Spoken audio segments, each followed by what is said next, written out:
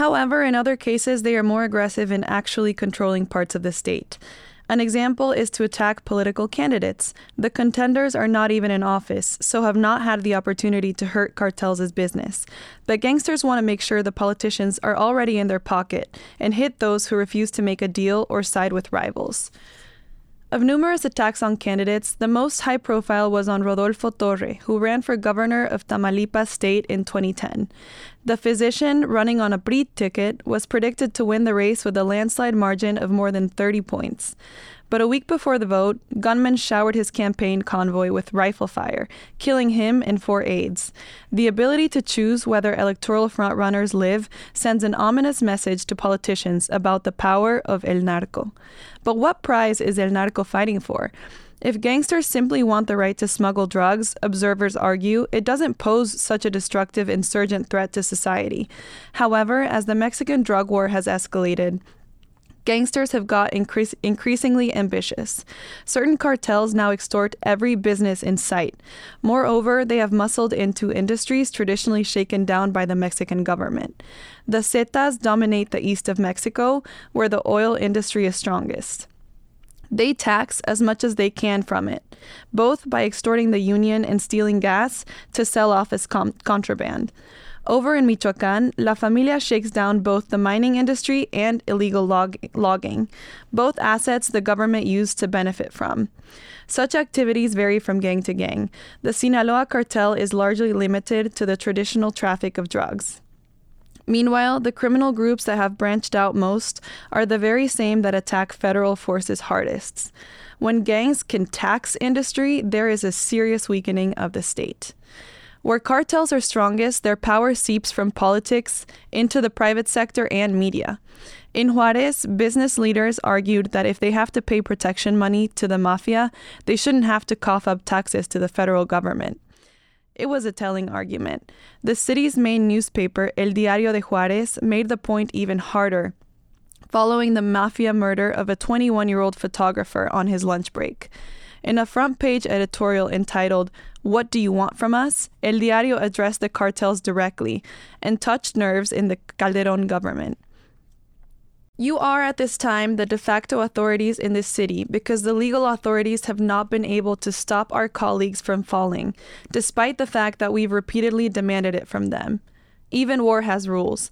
In any outbreak of violence, protocols or guarantees exist for the groups in conflict in order to safeguard the integrity of the journalists who cover it. That is why we reiterate, gentlemen of the various narco-trafficking organizations, that you explain what it is that you want from us, so we don't have to pay tribute with the lives of our colleagues. And that is from El Narco by Ioan Grillo. This is Melissa Ford Maldonado, and we are in Hard Country.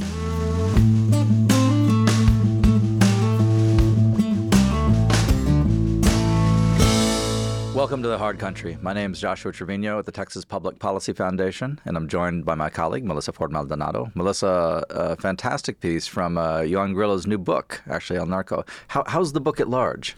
It's so good, Josh. It's like a very gripping tale that basically it not only paints a portrait of what cartels have been in history, but it paints a portrait of how they have radically emerged into the criminal insurgency that they are right now. And I find it very fascinating because he interviews so many people in this book. And we've talked about Ioan Grillo's work multiple times. We get his newsletters. We actually talked about it last podcast when we were talking about how bad crime has gotten in Mexico. But I think it's very interesting because he not only aims to paint this picture of narcos, but to answer, why is it that they've gotten so powerful? Is it because Americans can't stop taking drugs? Or is it because the narcos have basically taken a big chunk of Mexico's sovereignty and are threatening their democracy? And so I found it fascinating. As I was telling you, I had the hardest time deciding what to read. I had like four or five options. But I would definitely recommend it. There's a lot of firsthand stories, firsthand tales. Absolutely fascinating. And of course, there's a third option in there, which is that the Mexican state itself has made a positive decision to cooperate with its own criminal cartels, which is something you and I have talked about quite a bit. Grillo, Joan Grillo, unusual name. I'll spell it for those who are listening because I wouldn't know. It's Ioan, and then the last name is Grillo. But Grillo, it's not Grillo, it's Grillo, is one of a small number of, to my mind, very incisive analysts of what's happening in Mexico. It's him, Balco Ernst, David Agren, the late Alejandro Hope was one of them. So these are the people that you end up having to find to get really good news and analysis coming out of Mexico. And it's a fairly new book, right? I'm not sure actually how new it is. It's new to me. It's That's new why to you. I called Okay. it my new book. It's totally fine. Well, certainly within the past decade. Yeah. So well, I actually wanted to use that passage to segue into asking you about something that you just did last week. Sure, I think it was exactly a week ago, but on Wednesday, you testified in front of the House Cartel Task Force. So can you tell us a little bit about what you told them? Yes, thanks for the segue. It was a privilege to be invited to testify before I think it's the U.S. House of Representatives Task Force on Mexican Drug Cartels is the formal name, which we'll call the Cartel Task Force for the purpose of this conversation. But they've been bringing in a lot of individuals, subject matter experts, people with good insight on what's happening in Mexico to come in and inform the task force members. And it is a genuinely bipartisan group on what's happening with the cartels. And what's interesting to me is there's a real desire, at least as explained to me and what I perceived when I was there testifying, to really understand kind of the roots of what's happening in Mexico with the cartels. And so I thought the questions that I received were actually very thoughtful from both sides, from both Republicans and Democrats. We talked about a variety of issues, including Mexican nationalism, Mexican foreign relations, the nature of taxation of remittances, for example, which is a subject that I personally flip-flopped on in the past several weeks. I'm now in favor of it, where I really wasn't before. Yeah. But D.C. and the Congress get a bad rap, mostly deserved, for having essentially substance-free conversations. But I have to say that anybody who has lost faith in the power of deliberative democracy, should have been in that room in which I'd say a spectrum of individuals of varying views actually had a real conversation about what to do. And they were very gracious in listening to our prescriptions. We advanced essentially three major propositions. One, that the Mexican state is not a friend of the United States, which we distinguish very clearly from ordinary Mexicans. The second proposition that we advanced is that the state and the cartels exist in conscious synthesis with one another, kind of to the point from the Grillo piece you were reading. And then the third thing that we advance is that as a consequence of the first two items, American policy toward Mexico has to be based upon essentially a transactional relationship backed by American hard power. And we had a series of policy recommendations that we made from this, including expanding the Engel list, a lot of stuff that we've talked about on the show before, expanding the Engel list to include Mexican nationals, foreign terror organization designation for Mexican cartels, and so on. And I would say the number one thing that we proposed is that there's a linkage between Mexican trade and security. That for all the wealth and all the prosperity that comes from trade with the United States, there has to be something more than simply the trade for its own sake. That if Mexico fails to deliver security on its end, then they won't enjoy the benefits of trade. A major mistake, by the way, that was made kind of in what I would describe as the neoliberal era of the 1990s and beyond, when there was this belief that you could have trade for its own sake and it would have this array of ancillary benefits. The example of the People's Republic of China being the signal failure in that regard. Great trade with China actually only ended up empowering probably the sole existential enemy of the United States right now, which is the PRC under Communist Party rule. Well, we made the same bet with the Mexican state. It hasn't paid off, so it's time for some linkage in that regard.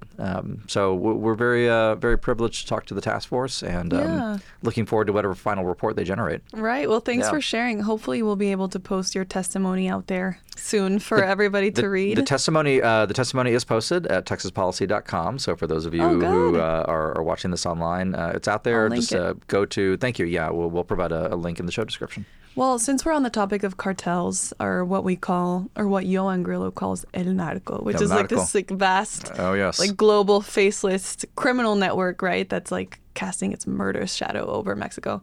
I wanted to ask you about a prop that you brought here today. Yes, more than a prop, I guess. I'll have to. So, for those of you who are watching this on YouTube, you can see what I'm holding up. It's a ball cap with the initials JGL on it. For those of you who are listening as a podcast, I'll have to describe it. It's sort of like an audio description in these movies that you can get now. My oldest son is visually impaired, so I'm used to the audio description. Josh is holding a ball cap that happens to be blue with a white backing on it.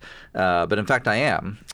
This ball cap that I have, and it's one of these kind of flat-brimmed snapback caps, which are abhorrent to those of us of a certain age, but are very popular among the youth now.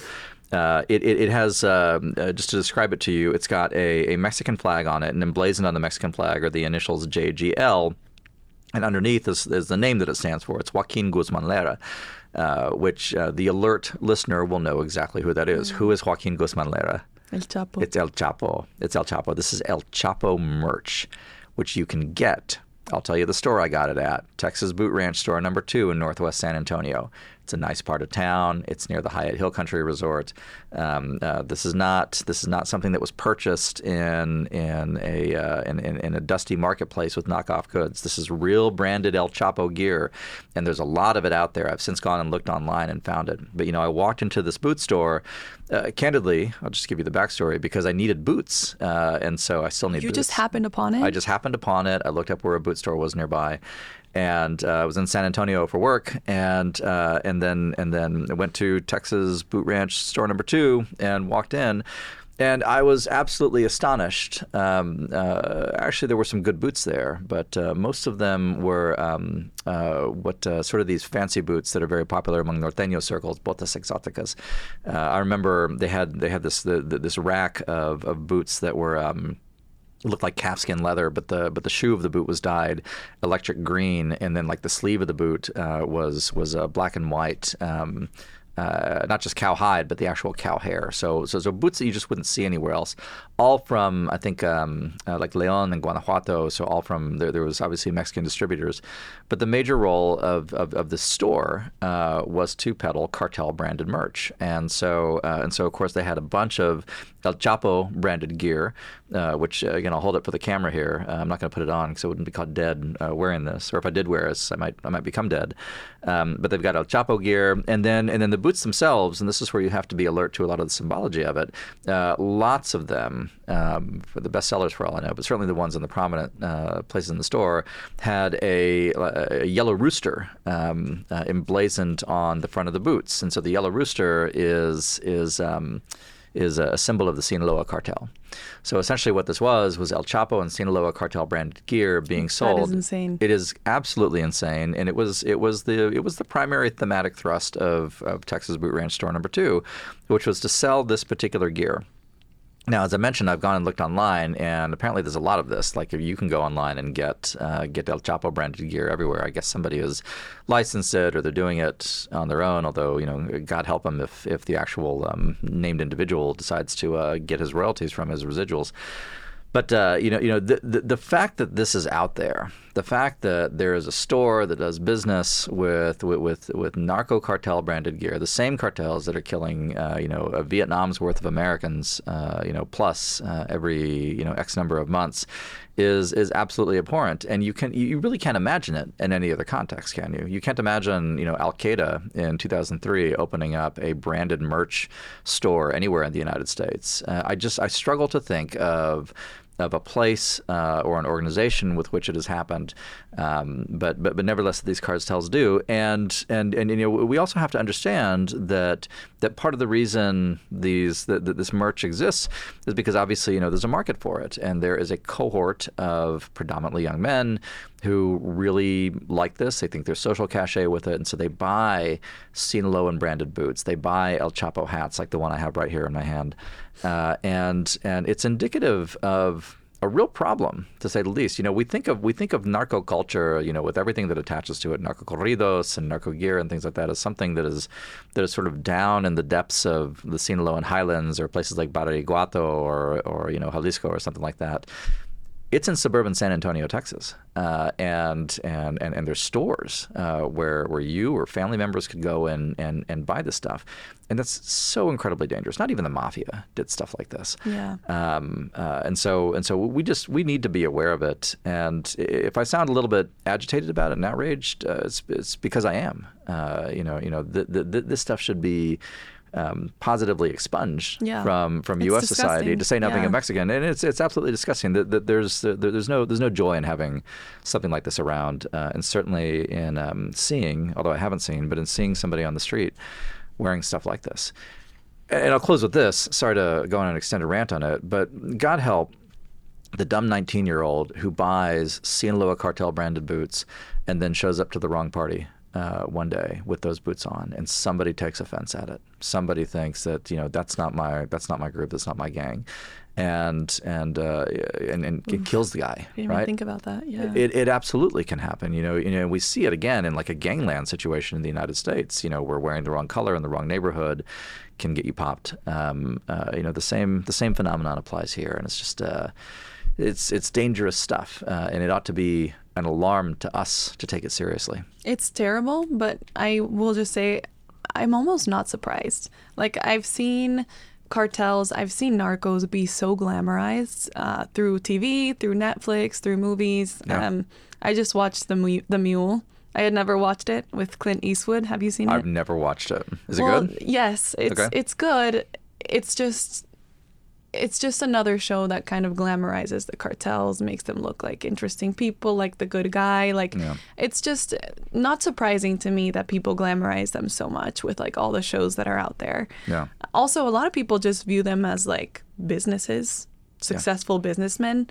In fact, that's the libertarian view. Yeah. Yeah. Honestly, and they almost are. I wanted to share this study with you that we were just talking about.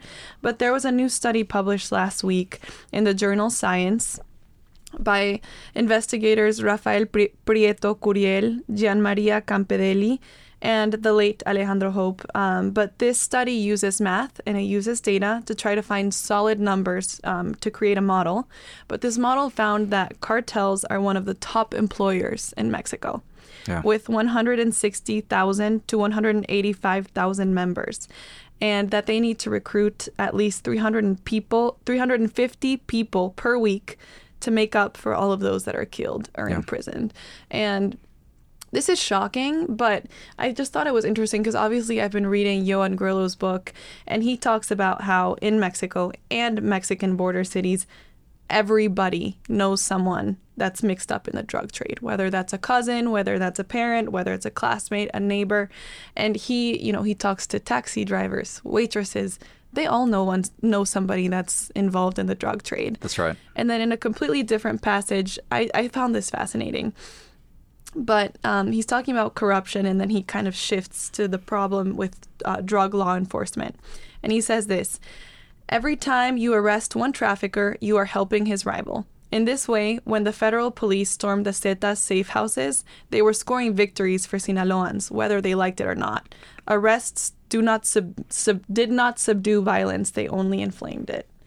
So this almost is so frustrating to think about, how the cartels are such a powerful business, and any efforts almost inflame their efforts. Yeah. Well, let me go back to the study. To the study. You're right.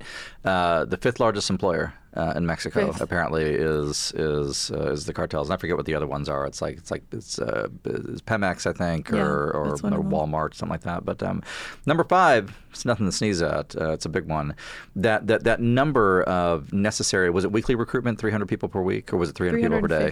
350 per week. Okay, that's a wartime level of replacement. I mean, that is an organization with tremendous attrition, almost entirely at the lower levels. We have to understand. That just goes through this churn of people, which is one of the reasons we've seen this recent spate of these very horrific forced recruitment videos, right? Where they're kidnapping groups of young men and basically forcing them to join the cartels through this brutalization process that's utterly monstrous, making them kill their best friend and so on. That sort of breaks them and then integrates them into the larger cartel life. That in itself is telling. That it is to join a cartel or to be forced into it. The major parallel on the world stage today would be in candor Russian recruitment for the war in Ukraine, right? It's the same sort of, we've got to scoop up as much men as we can because we are churning through human life at such a tremendous rate. And for such an unjust cause too, it's absolutely monstrous. Grillo's point that attacking one cartel helps the other. I think it is indisputably true. But what I would caution against, because this is a point that gets made over and over again in a lot of places, is this idea that it is sufficient analysis unto itself. I think there's ample justification for the view that a lot of what Calderon tried in the first half of his administration, basically from 2006 through 2009, Right. ended up having a destabilizing and amplifying effect upon this sort of weird stasis of networks of criminal groups and corruption within Mexico that then got broken apart. And the introduction of dynamism into the system is actually what starts the modern cartel war. So the thinking goes that if you can restore a stasis to the system, that if you can have, let's say we wipe out, this is a pure hypothetical on my part, but let's say you wipe out Cartel del Noreste, and then whatever branch of the Zetas are left is what gets set up as the king in the north, and then you can have the Sinaloans and their corner and things like that. The old Plaza system under Felix Gallardo. That is preferable to what you have now. I think where the analysis fails is this idea that any of these groups will recede back to the before time. They're not going back. There's no shoving them back underground. You're not going to get to this sort of quasi-livable stasis that you had, say, clear through the 1990s, where the cartels existed, but at the same time there was this underlay, or they were an underlay over a veneer of formal state authority. Yeah. The Rubicon is crossed, and there's no option but to fight the war at this point. And I think that's where, and I have such tremendous respect for these guys who live in Mexico, who work in Mexico. Neither of which I do. Like you and I, we go and we're present. But at the end of the day, we have homes in the United States, which is very safe and very pleasant. And so there's folks who do it. But the search for a system answer, I think, is how I would characterize it. Is in the long run not going to work. You have to defeat the main enemy, which may in the short run mean introducing more dynamism into the system than less. It's a tough pill to swallow. Yeah. Well, thank you, Josh. I really want to talk about the border too. Let's do it. We have so much to discuss today, but I want to shift to the border. Some of our breaking news is that the U.S. is making history, but not the good kind. That's right. Yeah. We are breaking records right now with the highest illegal crossing attempts ever recorded in a month. And that was the month of August, 304,162. And that's not it. This week, our total migrant encounters surpassed those of last year's fiscal year. So we're not even done. Right. But we are at all-time record high levels, like I said, even with time still left in the fiscal year. Yeah. So I wanted to ask you, what's up with this? I thought that the Biden administration, I thought their sweeping policy reforms had worked. And also the reason that I think this is so unusual, that they were at all-time highs, is because it's still really hot. And usually, historically, we have a dip in illegal immigration in these really hot months, like the month of August. Mm-hmm. And so this is signaling something is very, very wrong. Yeah. Because if we're seeing these heights right now at the peak of the heat, what's going to happen when it starts to cool off? That tends to go up. It's going to be even worse. That's the thing. You're absolutely right. Despite the Biden regime and its handmaidens in media assuring us that the open border is not actually open, I even saw a news article, I forget where it was sourced from, that said the phrase "open border" is a racist phrase, which I guess everything's racist now. Right. So tell that to the South Texas Mexican Americans who want the border closed for the sake of their own communities. What we have to understand, this is what I've been saying to a lot of individuals, policymakers in particular, is that when a surge like this happens, it's orchestrated in some way. This is not an organic phenomenon. Migration writ large is, you can say, it's an organic phenomenon, but the sudden appearance of tens of thousands daily crossing in particular places, moving in groups, traveling on prescribed routes, crossing the river in organized fashion, is something that happens because somebody on the Mexican side almost certainly connected to the state in some way, has decided that it is opportune to do so. So what we have to think about is, what do they want? What's the impetus on the Mexican side to cause this to happen, not just to allow it, but to positively cause it. I'll give a real-world example. When we had the Haitian migrant crisis, I think it was 2 years ago in Del Rio. Little Haiti. Yes, right. Where there was the biggest, the largest Haitian city in the world was briefly under the bridge on the Texas side in Del Rio, Texas. Todd Bensman's very intrepid reporting, because he actually went into Mexico, revealed, and nobody in major media picked up on this, which they should have if they were doing their job, but revealed that the reason these Haitians all showed up at the same time was because Mexican officials went through, this is around September 15th, which is Mexican Independence Day, and told them that now was the time for them to go ahead and cross into the United States. So there was some kind of an organized effort.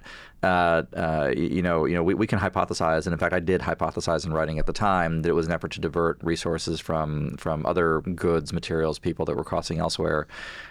Something similar is happening now, and so the question we have to ask ourselves is, you have to think of it as a negotiating tactic. Mexico and the Mexican state is applying pressure on Texas and the United States for some purpose. To what purpose is it applied? What do they want? Now, there's no question in my mind, really, that the White House and the Biden administration know exactly what they want, and the Mexicans will eventually get it. And the reason that they'll get it is specifically because there is this longstanding policy of the Biden folks just simply capitulating to whatever the Mexicans demand. So they'll eventually get it, but it's very telling to me that they felt that they had to go to the mat with something like this. Yeah. I mean, I can speculate all day as to what it is. I mean, my personal guess is that they're trying to force the feds to crack down on Texas by assuming control themselves, because they don't like, in fact, they positively fear Texas asserting control of the southern border.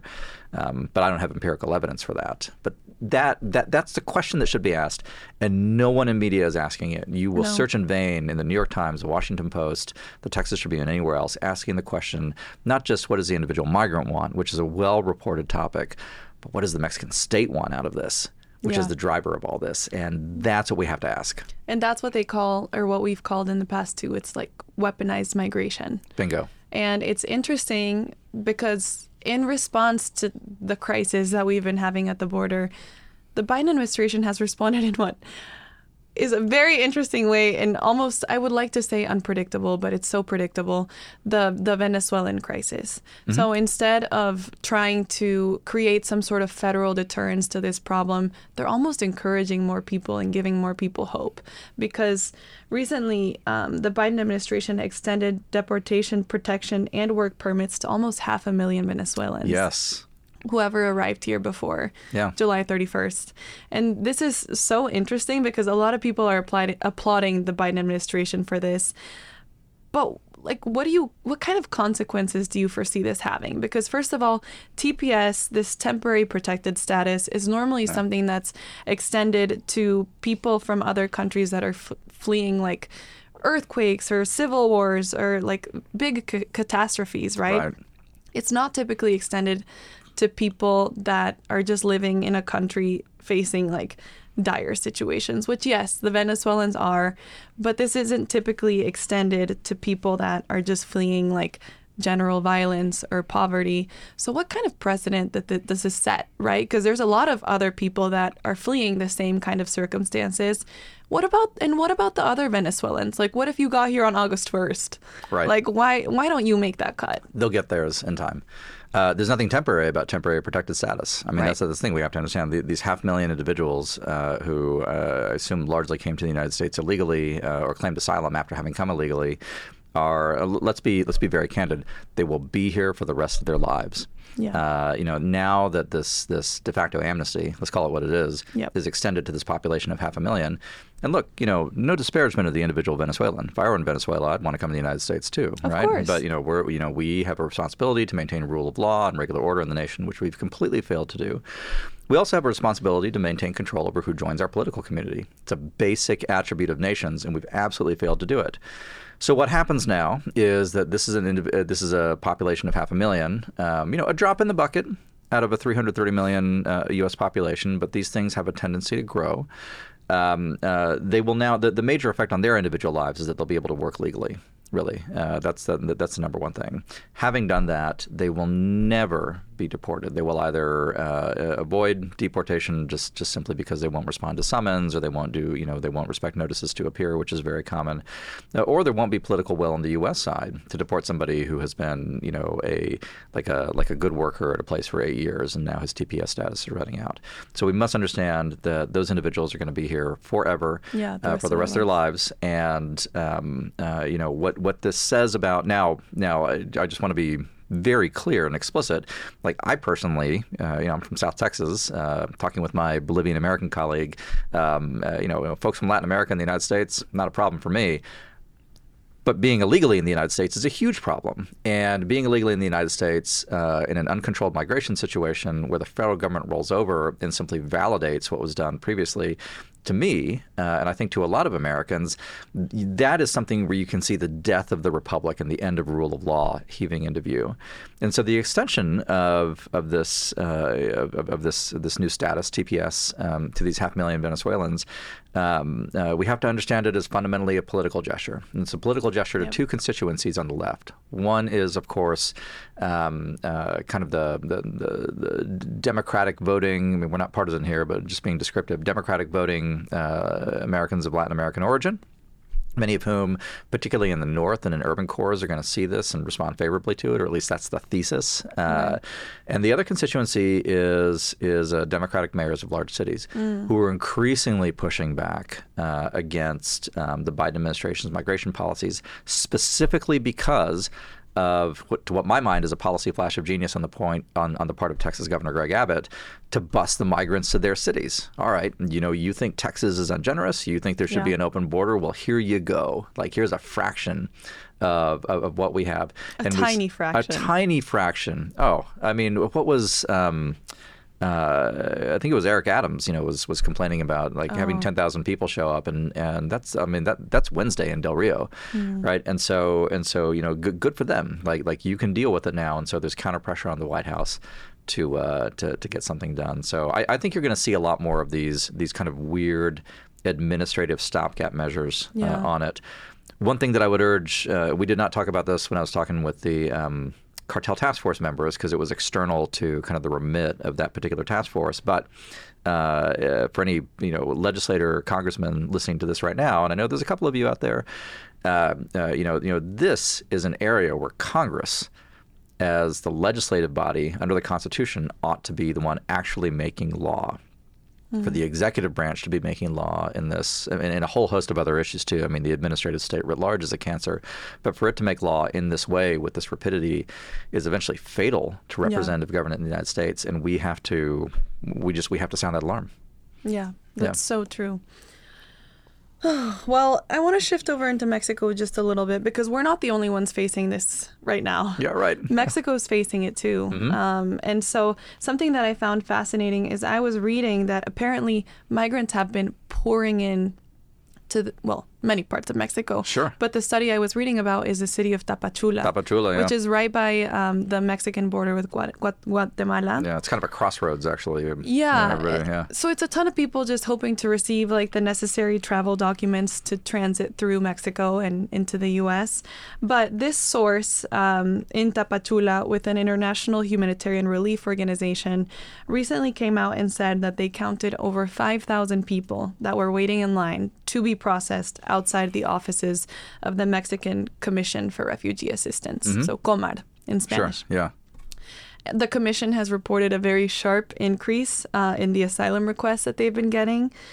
Just this year, they have gotten over 100,000 asylum requests. And there was this video that came out on social media that was showing a fight outside their offices. This was less than 2 weeks ago. This was on September 18th. And migrants were fighting and storming their facilities. Yeah. So clearly we're not the only ones dealing with this. But AMLO's response to that was, we are working together with the United States and taking care of the migrants. We are accompanying them so that there are no violations of their human rights, so they're not kidnapped. And we're seeking information mechanisms so that they can legally have access to the United States. That is what we're doing. So what do you think of this? Is he just washing his hands of from the problem, just trying to push them into the U.S.? AMLO, for the listeners who don't know, it's the Mexican president, Andrés Manuel López Obrador, goes by AMLO. He has a real ideological fervor for migrants. I think it's safe to say. Yeah.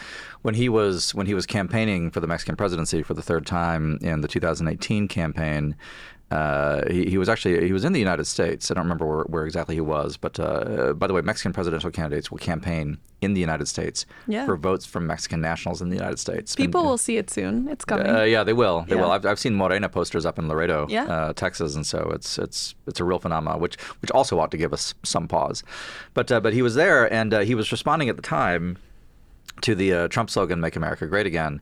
This is not a direct quote, but it's a paraphrase. He said, well, if America's great, it's only because of migrants. Migrants made America great. Because he has this very simplistic, kind of almost mercantile view that, it's only this sort of peasant laboring class that gives a nation wealth. And so the United States, in his mind, has attracted this mass of essentially unskilled labor and has extracted wealth from them throughout. And so you see it again and again. We've talked many times about, you see the signs of the Mexico City airport that congratulate the migrants. No estás en Mexico, pero Mexico está en tu corazón. So Mexico's always in your heart. I never get tired of recalling that because it's just such a bizarre thing to see.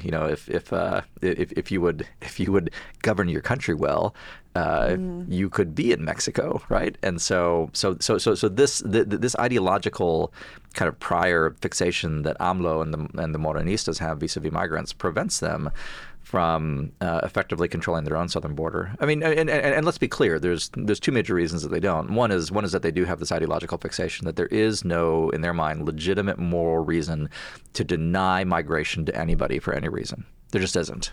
A lot of the American left is seized by this concept as well. There's no moral reason to say, no, you can't come. But the other reason that they like it is because they're making tons of money off of it. Right. Because the cartels that traffic everybody, and Tapachula, which you mentioned, is a known major crossroads where these trafficking organizations essentially have standing offices. And once you arrive, let's assume you're not being trafficked out of Guatemala, which you probably are. But let's say by some miracle you come from Guatemala or through Guatemala. You cross the border into Chiapas or wherever, right. and you end up in Tapachula. Tapachula is where you're going to get picked up. It's where you're going to be. Like some group's you're gonna pay your bribe. You're gonna or you're extorted. You're not walking through it on your own. No, you're not walking through it on your own. You don't have the option of saying, no, I'm going to do this by myself. It's like the bellman is definitely carrying your luggage once you enter the lobby, and so that's where it happens, and that's the other reason that the Mexican state, even though and I have no beef with Comar, but we need to understand that Comar and then is that a subset of INM, by the way, the Instituto Nacional Migración? I'm not sure actually. Or is it a separate entity? So INM we know is it's the National Migration Institute, which I thought, I could be wrong about this, so this is a detail of Mexican governance I actually don't know in full candor. But INM itself, which has considerable responsibility for migrants, is itself a trafficking organization, just like Sedena is, which is the army in Mexico. And so if these Comar employees, let's be charitable and assume that they're trying to do the right thing by these migrants and really render services, their efforts are rendered null and void by the efforts of their own leadership, which could cut off the flow like that if they chose to. The Mexican army in particular is not incompetent. It is highly competent at what it does, but we must look at what it does to see what its real priorities are. I agree. Well, that's fascinating. Well, since we're shifting towards the topic of AMLO, I wanted to ask you about his pick to lead Morena. Mexico City's former mayor and the current frontrunner for Mexico City's next president. We've talked about this a lot, but she's kind of, Claudia. This non-entity, kind of like a puppet. And so a lot of people think that she might actually be worse than AMLO.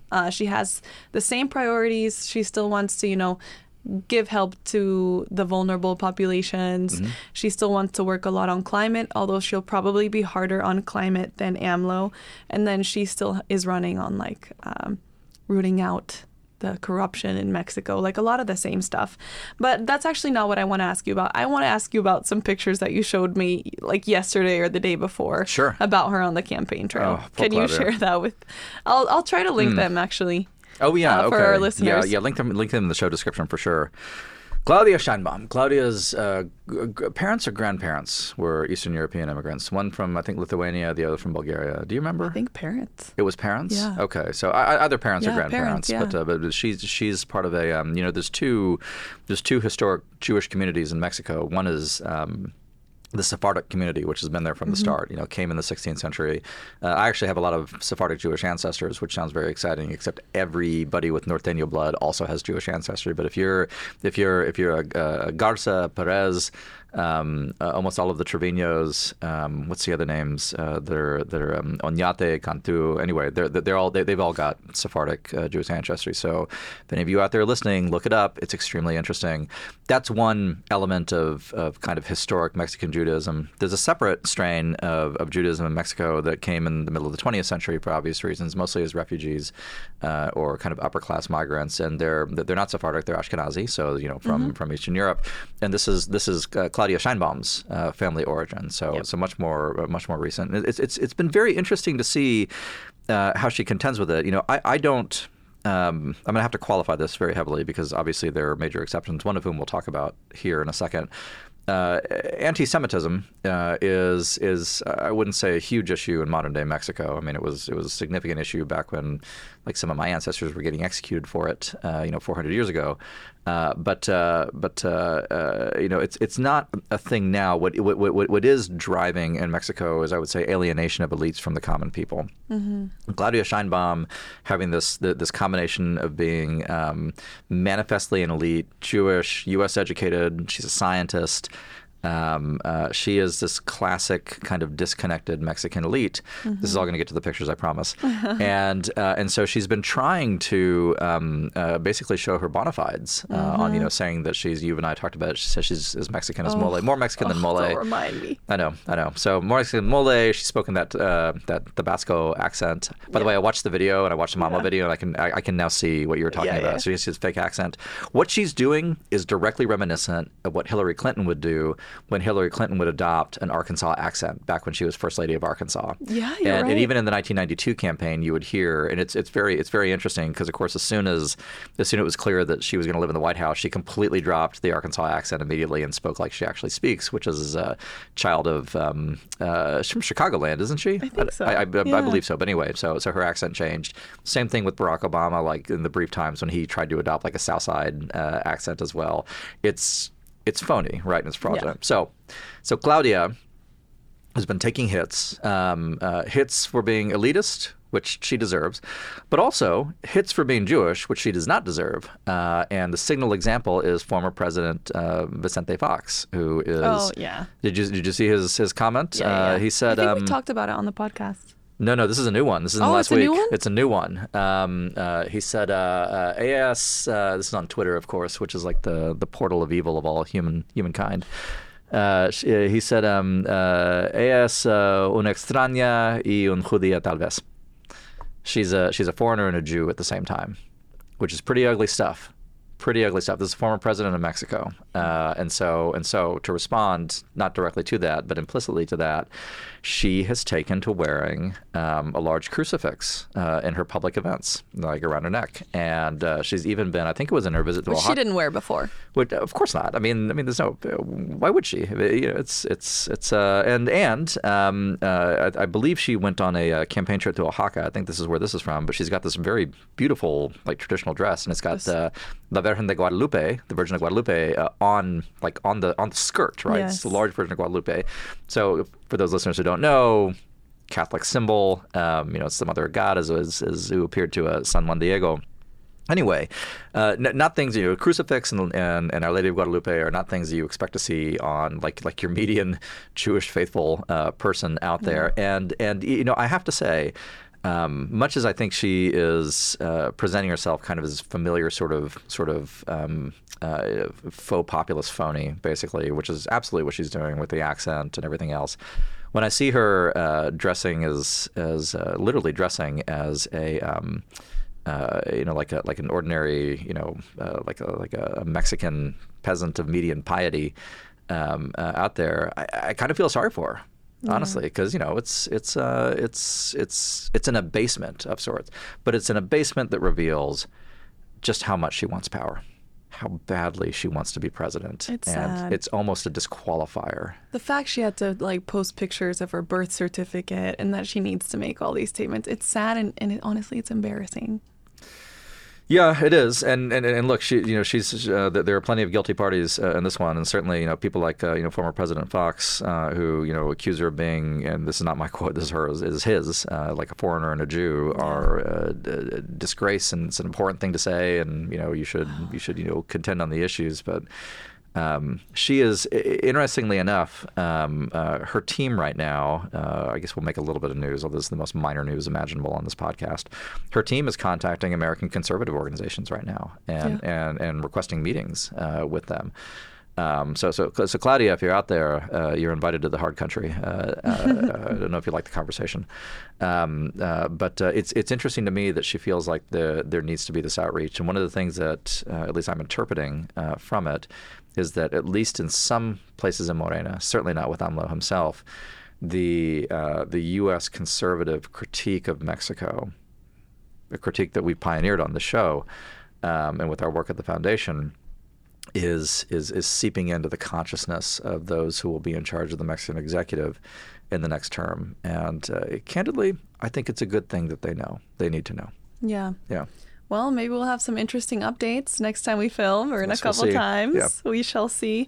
But we've touched on a lot of things. I want to ask you about one more thing. I want to ask you about this blog post. I printed it out for you. Oh, sure, yes. But it was found on the Council of Foreign Relations. It's from a Will Freeman via the Dallas Morning News. It's a Dallas Morning News column, actually. Yeah, right. So it's fascinating. Actually, it's relevant because we just had the GOP presidential debate last night, which we both watched. But the article talks about the first debate, and it mentions all of the presidential hopefuls and how the one thing that seems to bring this group of very divided people together seems to be this dangerous, disastrous idea of employing the military to fight cartels, right? Right.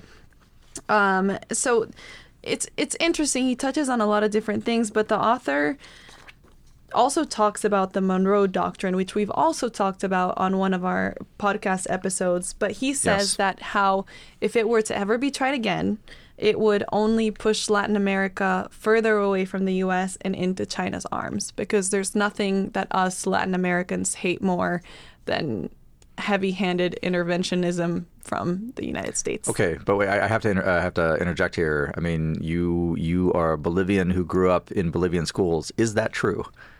No. Oh, it's not? Okay, please. Yeah. No, well, I think we've talked about this too before, but like Bolivia is very friendly towards the U.S. Yeah. Bolivians love the U.S. Bolivia has no history of U.S. intervention either. So Yeah, exactly. Yeah, right, yeah. So it's a little bit different, but I can't speak for everybody, but we wish they would help, because our country's a disaster right now. Right, yeah. And it has been for the past, 16 years? Like, people are really suffering. We have, we had a dictator for 14 years. Did you see the news article that I texted you about that exact dictator, Evo Morales? I haven't looked at it yet. He's running for president again. Oh my God! Yeah. Don't. Oh. Yeah. Well. Okay. That's a whole podcast. Yes. But yeah, basically, there's a lot to unpack in the article. I just wanted you to maybe walk our listeners to anything that I just missed and give us your thoughts. Yeah, let me say at the outset, you're talking about the Bolivians who wish that the United States would intervene more. Several of our contacts in Mexico across the spectrum, and you know who some of these people are, although I won't put them on the spot because I don't have their permission to say their names here on the podcast, have said to us in private that they wish the United States would be more interventionist. And it's something that there's not like public permission to say, but there's obviously a sentiment, and I'm thinking specifically of a journalist, somebody in the business community, and somebody in the intellectual community who are, I would say maybe only one of them might have been considered conservative, have said to us directly that, oh man, if only the United States would get more involved. And so there's this belief that the United States can save them from themselves. So there's this desire for a pro-consular policy vis-a-vis Mexico, which is an absolute non-starter in public conversation. So I think when you analyze sentiment and action in Latin America in particular, you have to be aware that there's these multiple levels of sentiment. There's what's on the surface, there's what's actually happening, and then there's what like maybe the actual real desires are. And so there's and that's not because Latin America is any deeper or more unique. I mean that sort of analysis has to happen in the United States too. So this article that originally ran in the Dallas Morning News by Will Freeman. I don't know Will Freeman. I'm not familiar with his work. So what follows is not a personal critique because he may be the best LatAm analyst in the world for all I know. This particular article, though, I thought was really interesting because it illuminated what I would say is the surface level critique of American policy toward Latin America. Do you mind if I read the closing passage from his piece? So again, you can find this on the website of the Council on Foreign Relations or go to Dallas Morning News. And the title is The GOP's Posturing Will Push Latin America into China's Arms. So here's his final two paragraphs. The next president of the United States can and should forge deeper ties with Latin America. Only through cooperation will the United States and its neighbors find solutions to the hemispheric challenges of transnational organized crime, fentanyl trafficking, and unprecedented migration and climate change. But it requires bringing something to the table, as the Biden administration, to its credit, plainly recognizes the days of unilateral domination are over. Given the distrust they sowed between the United States and Latin America, good riddance. So then he continues, policymakers in the next administration should draw on a historical model different from Monroe's. They should draw on Franklin Delano Roosevelt's good neighbor policy, which built up goodwill in the region by pledging respect for Latin American sovereignty. So that's his historical template, FDR's good neighbor policy. It's amazing to me to read stuff like this because, as in so many cases, theory and empirical outcomes just collide head on with each other. And one of the virtues, I think, of ideological conservatism, rooted in the Burkean tradition, is that we pay attention to empiricism and we acquiesce to it when we must. This is a prime example. The good neighbor policy under FDR, which still, by the way, kept the Western Hemisphere under American strategic domination, has been massively extended in the past 3 decades. When you look at true U.S. assertion of prerogative and dominance in the Western Hemisphere, you're really talking about, kind of this era that's bookended by the 1989 invasion of Panama and then the 1994 occupation of Haiti. And then it kind of ends. So we've had a generation plus at this point in which Latin America, almost for the first time since independence from the Spanish, which unfolds from basically 1810 through the early 1820s, has had true strategic autonomy. Like really, it's really just about the first time. I mean, they kind of had it in the 19th century, but there was a lot of internal stuff going on, and so with the Monroe Doctrine and then with American strategic primacy, Latin America was not truly a strategically autonomous region. There was no sense in which what we see now, which is the Chinese and the Russians marching troops to the Zocalo, which did happen on Mexican Independence Day just a couple of weeks ago. We should talk about that briefly, or with Chinese investment in the Panama Canal, or with PRC buying of Brazilian commodities, over and over and over, with Iranian vessels making port visits. All of this would have been unthinkable in the previous era. Yeah. So the argument that we haven't had a good neighbor policy, I would say we've had too much of it. The era of like pan-regional Latin American strategic autonomy has been exceptionally bad for the United States. Right. And I would argue it's been bad for the region too, in ways that may not be ideologically satisfying to a lot of folks within it, but I think are unquestionably true. And so this is, and again, I'm not, I don't know the author, and so this is not a personal attack on him. But the analysis here, I think, represents sort of almost like the dead hand of the ossified consensus that has attached itself to policy circles and to academia circles for far too long, and has resulted directly in the crisis that we have now, in which the Mexican state breakdown is just one facet of a broader regional crisis that is going to require the United States to re-engage in the Western Hemisphere in ways it has not in almost a century. I'll close with this. If we regard the U.S. as having two major strategic fronts for the past generation, one in Europe, broadly speaking, and I'll include the Middle East in that. So, from a military combatant command perspective, EUCOM and CENTCOM, and then you have, Pacific Command, or Indo-PACOM now they call it, so Indo-Pacific Command, which is a nice branding exercise. Southcom is now going to come into play too, and there's no strategy. There's really no forces. There's really no funding for it. I think we're going to find that there's a third front, strategic front, opening up for the United States sooner than we think, specifically because this advice here has actually been followed, and the results speak for themselves. Will you share with our listeners, you kind of touched on it, but what happened at the Zócalo for Mexican Independence Day? Yes. You shared it in your testimony. Thanks for reminding me. So Mexican Independence Day, you can find this on YouTube. We should link to it in the show description, but you can find it on YouTube. There was a march in review through the Zócalo. And so the Zócalo is the main square in Mexico City. It's actually where the old Aztec main square is. Beautiful. Fascinating. It's an amazing place. So giant plaza. And the Mexicans invited foreign military contingents to come and march through, and most of them were contingents that you would expect. Other Latin American militaries. I think the South Koreans were there, which is a little bit odd, but they made a point, and this is no question. This was done because the president of Mexico wanted it done. They made a point of inviting Russian and Chinese troops to march to the Zócalo. So we had this very startling spectacle of the Preobrazhensky Guards, which is a very storied Russian, now it's a ceremonial unit, but it's got a very storied history in kind of Russian arms, marching through the Zócalo as the Mexican president salutes them. And then following close on their heels is the People's Liberation Army, also marching through in ceremonial garb, and they're each holding their national flags, coming up, also being saluted by the president of Mexico. And we have to understand this is a message to the United States.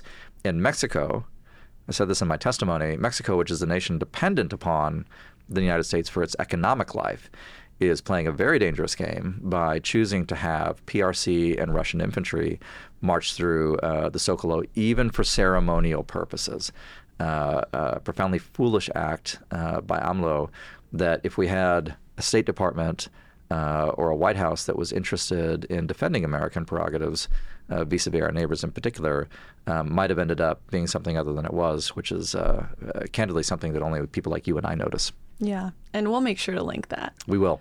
But before we wrap, which we are a little bit over our time, but before we wrap, I want to share with our listeners why I won't be here next week or in the next month. Yes. We will make sure to get our listeners some sort of viewing material. We won't leave them high and dry.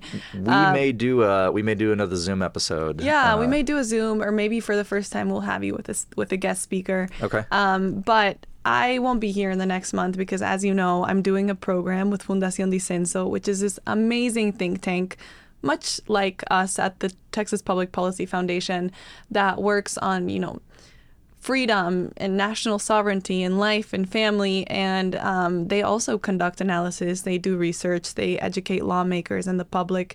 So it's very similar to the work that we do here at the Texas Public Policy Foundation.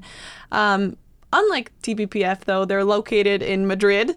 And so I will be doing this program with them that basically takes individuals and puts them in this training program to equip them on all of these foundational things, right? And so I will be leaving. I will be, spending some time in DC, in Madrid, in Rome, Budapest, Warsaw, which I'm very excited about. It's quite a fellowship, yeah. Yeah, so I won't be here with you in the studio. Maybe we'll do a Zoom and talk about that while I'm there, or you'll have a guest speaker. But I'm so excited to come back and share with you and with, our listeners what I learned. And I'm even more excited to come back to TPPF and apply everything that I've learned to our work here. Well, congratulations on securing the fellowship. It's a well-deserved recognition for you and your work. I'm eager to hear what you learn, and you're going to make it to Spain before me. Yes, I will. So you'll have to tell us how it is. And the most important thing, of course, in visiting any country is tell us how the food is. I know it'll be amazing. It will be. But safe travels. Thank you, Josh. And we'll see you guys later.